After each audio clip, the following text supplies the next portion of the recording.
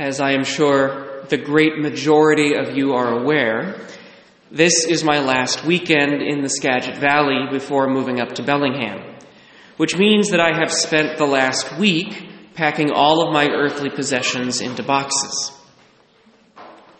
And, as I am sure the great majority of you have personally experienced, packing is not really a fun or enjoyable process.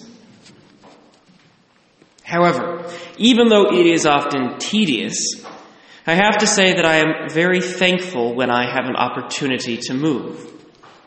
Not because I like change, which is so terribly disruptive to my routines and my peace of mind, and not because I am excited to leave anyone behind, as though I have somehow not enjoyed making good friends or being surrounded by loving people.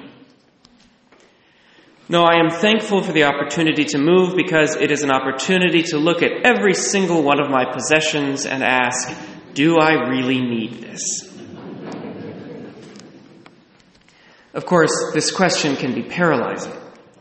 There are a lot of things that I do not really need, but which I want to keep because of some emotional attachment or some irrational fear that if I do need it, I will not have it. It is, in fact, really hard to get rid of things. It is much easier just to unthinkingly throw everything into boxes and keep moving them from place to place. But I have moved nearly once a year for the last 13 years. And at some point, I got tired of having so much stuff to move. So I started using my moves as an opportunity to purge. I started having hard conversations with myself about whether the memory associated with a thing actually justified keeping the thing. I started reminding myself that if I have not used something in the last 18 months, I am probably never going to use it. And I got better and better about saying no to gifts and purchases that were just going to sit around and collect dust. As difficult as it has been, the process of developing this virtue of minimalism has absolutely been worth the effort. Because the more things I have learned to live without, the freer I have felt. The process of living minimally has begun to teach me what it means to be on mission. Allow me to explain by focusing on our first reading. Elijah is sent by God to anoint Elisha as a prophet to succeed him. When Elisha hears the call, symbolized by receiving Elijah's cloak, he immediately knows that his life is going to be drastically different. He knows that he is being sent on the kind of mission that requires leaving everything behind, including his family. So what does he do? He slaughters his oxen and burns his plow. He does not entrust them to someone so that he can come back for them later. He slaughters and he burns. He makes a definitive statement that he will never return to his former way of life, and he removes any possible temptation to do so. This radical call to mission appears in our gospel too. Jesus, in an extreme kind of way, is testing his disciples' willingness to abandon everything for the sake of the mission, by asking them to forsake a stable home, a loving family, and even their deeply felt filial responsibilities.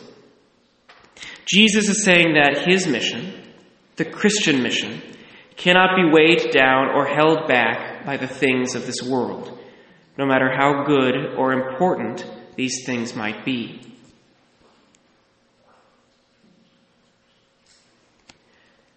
You will notice, of course, that this is not really how we Christians live our lives. As much as we may love God and desire to follow him, our tendency is to keep one foot in and one foot out of mission. We tend to compromise with the things of this world, never wanting to make a complete and radical commitment. We tend to put our oxen and plow in storage in case we might need them again. This is certainly a very human way to live, We like to hedge our bets. We like to make plan Bs. We do not like to make irrevocable commitments because that requires far more faith than any of us really have. But here's the problem. What we get out of something is proportionate to what we put into it. Think about a marriage where the spouses promise to love each other unless a better offer comes along.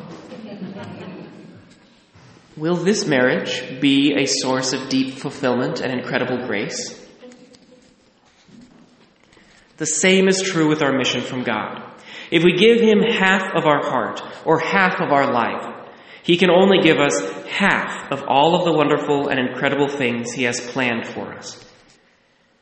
But if we can ever get to a place where we are able to slaughter our oxen and burn our plows, God will then be able to work miracles through us that will rival the miracles of Elisha.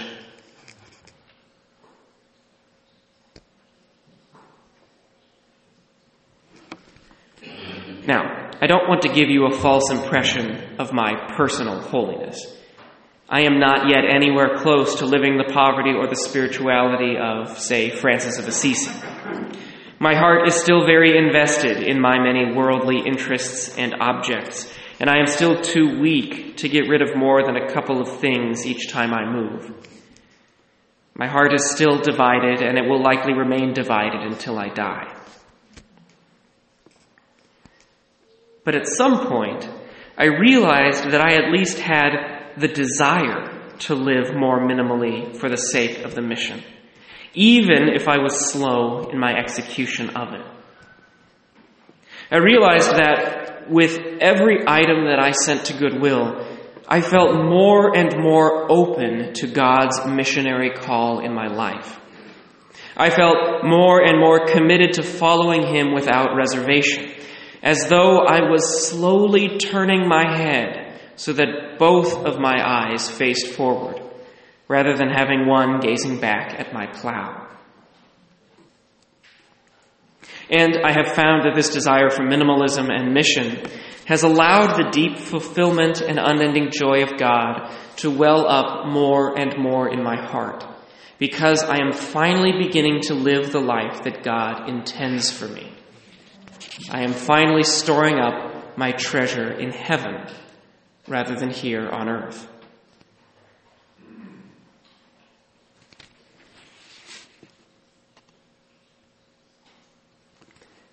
My dear brothers and sisters in Christ, these last 2 years with you in the Skagit Valley have been such an incredible blessing.